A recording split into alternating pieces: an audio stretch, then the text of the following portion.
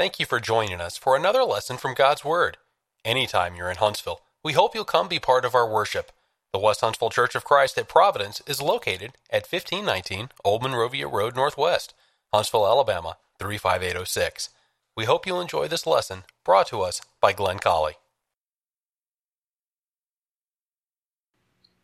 Scripture reading before the lesson comes from Exodus chapter 2, verses 6 through 10. I'll be reading from the New King James.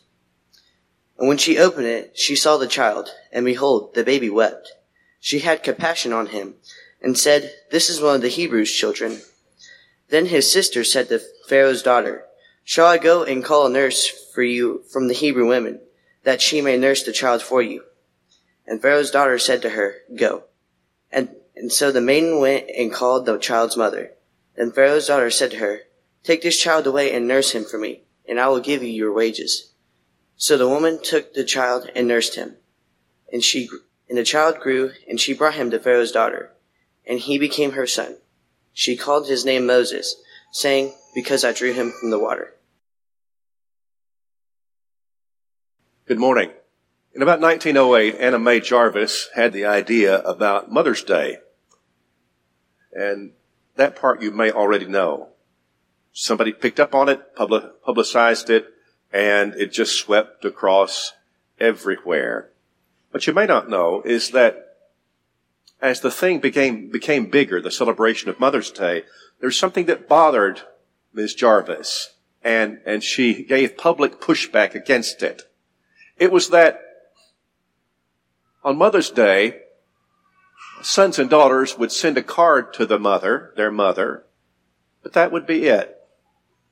And Anna Mae said, that's not what I had in mind. What I had in mind was that you'd go and spend some time with your mother. Now, I'm not fussing at anybody in this room right now.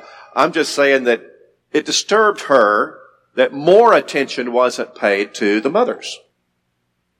It's a biblical principle to pay attention to your mother. It's a biblical principle to respect and love your mother. I want to show you some ways that's true this morning. And I want to walk through a number of passages of Scripture. A familiar passage is Ephesians chapter 6, beginning in verse 1. And you know this passage. Children, obey your parents in the Lord, for this is right. Honor your father and mother, which is the first commandment with promise, that it may be well with thee, and that thou mayest live long. Now watch this. May live long on the earth. Now, you've read that 100 times or more. And what I want to show you is that Paul was quoting from Moses in Exodus chapter 20, when Moses was giving the 10 Commandments. But there's a deviation here. What Paul does is to borrow the principle and apply it anew. So what Moses actually wrote was in Exodus 20 and verse 12, that your days may be long upon the land which the Lord your God is giving you. Paul said the earth. Well, those are two different things. What was being promised in the 10 Commandments was about staying in the land of Canaan, the promised land. You want to be able to stay here? Just follow the basic, you know what conservatism is? Conservatism is simply holding to the old principles. It's holding to the moorings that our people have held to, in our case, Christians and the people of God, biblical believers through all time. We're conservatives because of that. All Christians are conservatives. And I'm not talking about politics. I'm talking about we hold to the old book. So Moses said that your days may be long in the land that your God is giving you. But then Paul said that your days may be long on the earth. You see, the principle is right. In a general kind of sense. You want to have a good life? You need to hold to the basic rudimentary principles. You need to honor your father and your mother. Last night, we were having our Bible time, and the grandchildren are with us. And I was talking to Ezra. I should have asked his permission to tell you this, but I'll ask his forgiveness after we're done. And I asked him about the cross and about Mary and what he remembered about. Do you remember where Mary was when Jesus was dying on the cross? He wasn't sure. He was at the foot of the cross. And then there's this expression, and if you have children, now Ezra's 7, if you have children, then you've seen this expression. When they learn something about Scripture that they didn't know. Now, he knows about Jesus, he knows about the cross, but it just hadn't registered with him about Mary yet. And he looked up at me and he said, "She watched her son die?" "Yeah, buddy, she did. She did." And here's what's interesting to me about that. Now, you go back to Luke chapter 2 and verse 35, and Simeon, the priest at the temple, gets to see baby Jesus. And Mary and Joseph bring the baby, and he holds the baby, and he says some things that are just very beautiful about how it anticipated, hoping to see the baby. And now, this is the one who's brought salvation to us. But then he turns to Mary, you remember, and says, "A sword's going to pierce through your soul also." Now, you know about that. When did that occur?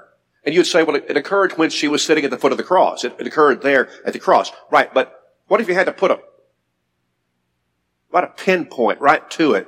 When was the moment? And the Bible doesn't say, but I would speculate about that. John 19 and verse 27, Jesus said, and Jack read it this morning, that from the cross, in the agony of the moment, when he just had a little breath left in him, there was Mary, Mary's sister, Mary Magdalene, and John. And Jesus says to Mary, "Woman, behold your son." To John, "Behold your mother." He adopted out his mother.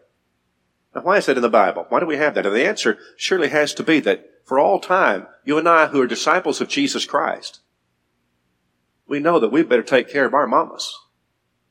I understand that that's not the only principle there, but I declare to you that's one of them.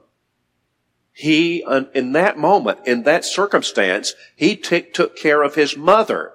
Now, what that teaches us, of course, is the elevated way that we ought to appreciate our mothers. Now, there's another way I want to show you this. I'm going to take three characters, familiar characters of the Bible this morning, and make observations about each. What each of these three have: Moses, Timothy, and Ruth. Those are our 3 points for the sermon.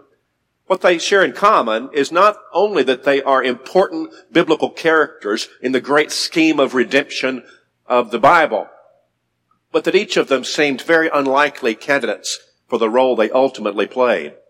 In fact, what we're going to see and be reminded of is that you look through these three and it seems impossible, at least practically impossible, that they could, when they were little, that they could ultimately end up being so significant in the great scheme of redemption. Hardly makes sense. And the bridge in each of the three cases, the bridge that takes them from the unlikely place as infants all the way to being the greats in Scripture, was their mothers. Now, we start with Moses in Exodus chapter 2. You remember how this goes. It's a terrible time to have a baby. You know, it was an awful time, and because the Egyptian king resented the fact that the the Hebrews, the slaves in Egypt were growing so fast. And he was afraid that those boys would grow up, those baby boys would become mighty soldiers, and one day would turn over Egypt. They would sink his battleship. So he said to the midwives, when the babies are born, if it's a boy, anytime it's a boy, just go ahead and kill him then. They wouldn't do it because the Bible says they feared God. Boy, could we use a dose of that today? And so Pharaoh, could we just pause right here and say, mankind can get vile without God.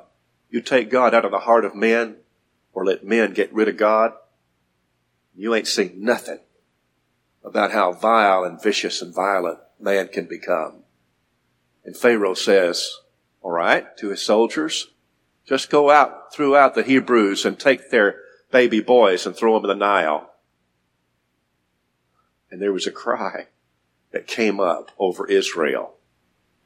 And that was when Moses was born. And so what are the chances? What are the chances that he's going to be all right? What are the chances? Now, here's Hebrews chapter 11 and verse 23. By faith, Moses, when he was born, was hid 3 months of his parents because they saw he was a beautiful child. I want to pause here for the word beautiful. I think that's a poor translation. In Acts chapter 7 and verse 20, when Stephen is telling the story of Moses and all of this, he's going through relating this account. He says that Moses was beautiful, or King James says a proper child. But Stephen says proper to God. It was God who viewed him as a proper child. It was God who viewed him as a beautiful child. Everybody thinks their child is beautiful.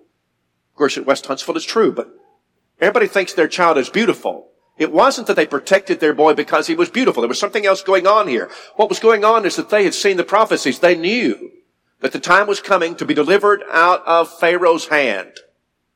Enough time as slaves. The time was here. And so I believe that God communicated with Jochebed that her baby boy was going to be the deliverer of Israel. They saw that he was a beautiful child. They were not afraid of the king's commandment. Why not? Because, again, I believe God had said to Jochebed and to Amram, your boy's going to deliver Israel. I'm going to raise him up as a leader. Then the next, by faith Moses, when he became of age, refused to be called the son of Pharaoh's daughter, choosing rather, now get this, in my Bible I want to underline the word choosing. Choosing, when he came of age, choosing rather to suffer affliction with the people of God than to enjoy the pleasures of sin for a season. Well, you're talking about a lot of money. I mean, you're talking about Egypt. You're talking about the palace. You're talking about little Prince Moses growing up in the house of Pharaoh. And there's going to come a time when he would choose slavery. He would choose to be part of the slave tribe than to be in power and rich, famous. Yep. What kind of force would do that?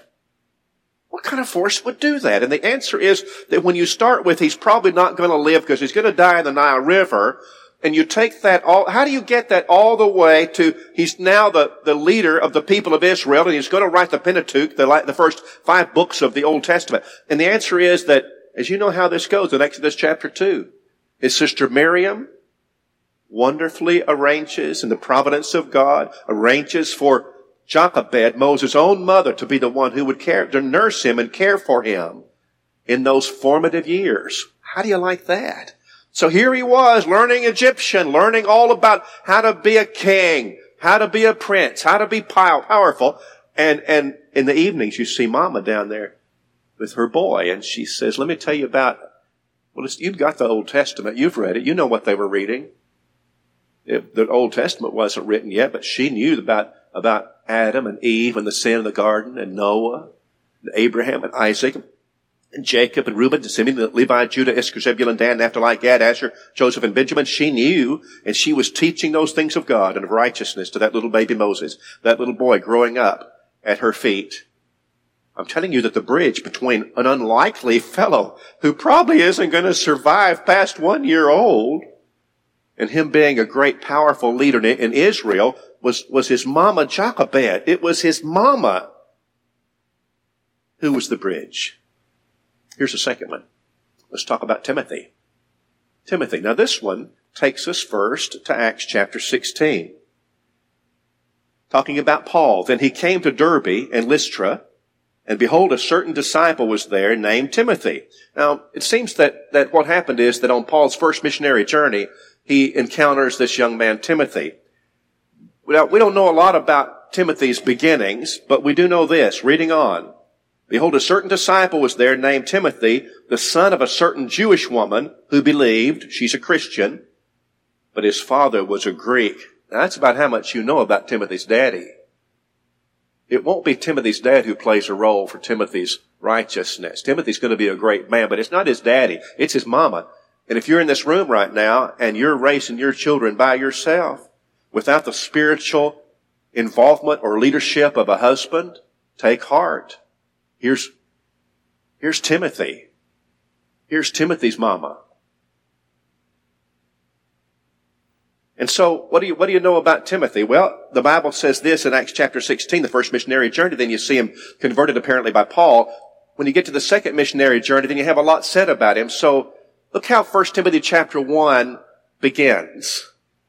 To Timothy, a true son of the faith, grace and mercy and peace from God our Father. Now, hold that. That's 1 Timothy chapter 1. Look at 2 Timothy chapter 1, verse 1. Same thing. To Timothy, a beloved son. Look how Paul, the apostle, how would that be to have your boy treasured like Paul treasures Timothy? I mean, this is a big deal. And how do you explain it? This is a woman, Timothy's mama, this is Eunice, Lois, whose husband is not a believer. So she's raising him in Christ by herself. And yet here's Paul. When you get to 2 Timothy chapter 4 and verse 9, which is the end of Paul's life, the last thing he wrote, and he says to Timothy, I want you to make all diligence to get to me quickly. He wanted to see Timothy. He wanted to see Timothy. That's how close Paul is to Timothy. The old preacher is so close to the young man Timothy, who he calls his son in the faith. Now, how did that happen? How do you go from a mother who's a Christian married to an unbeliever all the way to the Apostle Paul loving him as a son and trusting him like he does? And the answer is in 2 Timothy chapter 1. Next slide. Beginning in verse 3. And here's what Paul says. I thank God whom I serve with a pure conscience, as my forefathers did. Without ceasing, I remember you, Timothy, in my prayers night and day, greatly desiring to see you, being mindful of your tears, that I might be filled with joy when I call to remembrance the genuine faith that's in you, which dwelt first in your grandmother Lois and in your mother Eunice, and I'm persuaded in you also. Where's the bridge? It's his mama and his grandmama. The bridge between this unlikely person ever amounting to anything in Christ turns into the one we know as Timothy, and how important he is to Paul and to the kingdom. How did it happen? There it is. Now look at 2 Timothy chapter 3. 14. Continue in the things which you have learned and been assured of, knowing from whom you have learned them, and that from childhood you have known the Holy Scriptures, which are able to make you wise for salvation through faith which is in Jesus Christ. From a child. Now, why are we emphasizing this? It's to say to those of you who are mothers, you must never minimize the weight of what you do in the lives of your children. Many of you have little children in this room. It's just amazing to me that if you think about a baby in her mother's arms or his mother's arms, feeding from her breast and cradled in her arms, and the baby listens to mama sing and hum and likes to rock, going to sleep at night. You know why? Because it's the most familiar thing that baby knows. That baby's been inside that mother's womb for all this time, and don't you know that child listens to mama? The voice most familiar to that little baby is mama's voice. And what she does when she rocks that baby, of course, and sings to that baby is duplicating what that baby has been accustomed to for a long time now. Isn't that true? Scripture emphasizes the weight of the influence of mamas on their children. You say you got heavy burdens to bear in your life right now. I understand. You say, I worry about my kids. How are they going to turn out? I understand. And this sermon does not minimize the importance of dads. Of course it doesn't. It is simply to say that Scripture places a great emphasis on mamas and the wonderful influence they have over their children. Let's do one more. Here's Ruth. The book of Ruth is kind of interesting. It's a window in the period of the Judges. And I won't talk a lot about that, except that somewhere in the period of the Judges, you have Ruth and how she came to be stuck in there. She's in there somewhere. Now Ruth is interesting because she is not an Israelite. She's from Moab. And she's going to be, can you believe it, in the genealogy of the Lord Jesus Christ, the Savior of the world. She's not even of the chosen people. She's a Moabitess. How is that even possible? Well, the account goes like this. So you have this Israelite family, Elimelech and his wife Naomi, and they are in Canaan land. That's where God has put them. But there's a famine going on there. Now you remember the cycle of the Judges, and you'd have famine and hardship because the people of Israel forsook God. And so the people would get hungry and they would cry out to God, and God would send a judge to deliver them, and he would give them food again, and then they would prosper for a while until they fell out again. But you get one of these weak periods, one of these hungry periods. And so instead of relying on God as he should, Naomi's husband said, let's go to Moab. Moab? That's where people live who are against God. These are pagan people. But they had food. And so he takes his family, got their two boys, Mahlon and Chilion, and they go into Moab. And very shortly, Dad dies. They got these two little boys, and the boys grow, and they get, 10 years is how long Naomi's going to stay there. 10 years. Her boys become adults. They choose wives from the Moabites, and there you are. Now, there's a fine kettle of fish. That's not what God meant to happen. Some bad decisions, but sometimes from bad comes good. Ultimately, the boys die, and you have three widows. Orpah, Ruth, and Naomi. Naomi says, I can't have any more sons to give you husbands, so go on back to your people and fare you well.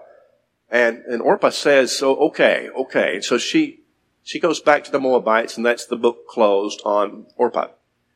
But Ruth says, this is the most famous quote from the book of Ruth, and it's in Ruth chapter 1. Entreat me not to leave thee or return from following after thee. For whither thou goest, I will go. Whither thou lodgest, I will lodge. Thy people shall be my people, and thy God my God. Where thou diest, I will die, and there I will be buried. The Lord do so to me, and more also, if aught but death part thee and me. They go to Bethlehem. They go among God's people. You know how this is going to go. Ruth marries Boaz. And Boaz is going to be very important in the genealogy of Jesus, because Boaz is the father of, what's the answer? And then Jesse, right? And after Jesse is David. And so what you have is Ruth in Matthew chapter 1. You got Ruth right there in the genealogy of Jesus Christ. And how do you explain that? And the answer is, and I know that Ruth's mother is not Naomi, but here, not her biological mother, she's her mother-in-law. But here also is emphasized the influence that she has over Ruth. Now, we add her then to this group of people. And the answer is that in each of these three cases, what they have in common is that you have unlikely people who play significant roles in the church, in the righteousness of God, in the scheme of redemption. The bridge was their mothers. And so we get to Matthew or John chapter 19, and you see Jesus, and he's on the cross. And in that moment, he pauses to say, behold your son, behold your mother. It is a right thing for disciples of Jesus Christ to respect their mothers. It's a right thing to care for their mothers, because that's what our Lord did. To think of her going near death to bear us, to think about the sacrifices that she made, to think about the sleepless nights and caring for us when we were ill. We couldn't have survived without that kind of care. So, today, we pause to say thank you. I hope we'll make sure that we do that more often than just today. And to those of you who are mothers, we hope this is a wonderful day for you. I wonder if there's someone here today who would like to obey the gospel. This sermon has not been designed to teach people how to become Christians, but to understand this principle, which is that Scripture teaches us so much about how to live. It teaches us our values. You ought to obey the gospel, to repent of your sins and confess Jesus, and to be baptized, to have your sins washed away. Now would be such a great time to do that. And if you'd like to study more about that, I'll be happy to study it with you privately. We'll learn the gospel. If you need the prayers of the Christians, now's a great time to do that. We hope you have enjoyed this lesson from God's Word, brought to us by Glenn Colley. If you have comments or questions, Glenn can be reached by email at colley@westhuntsville.org.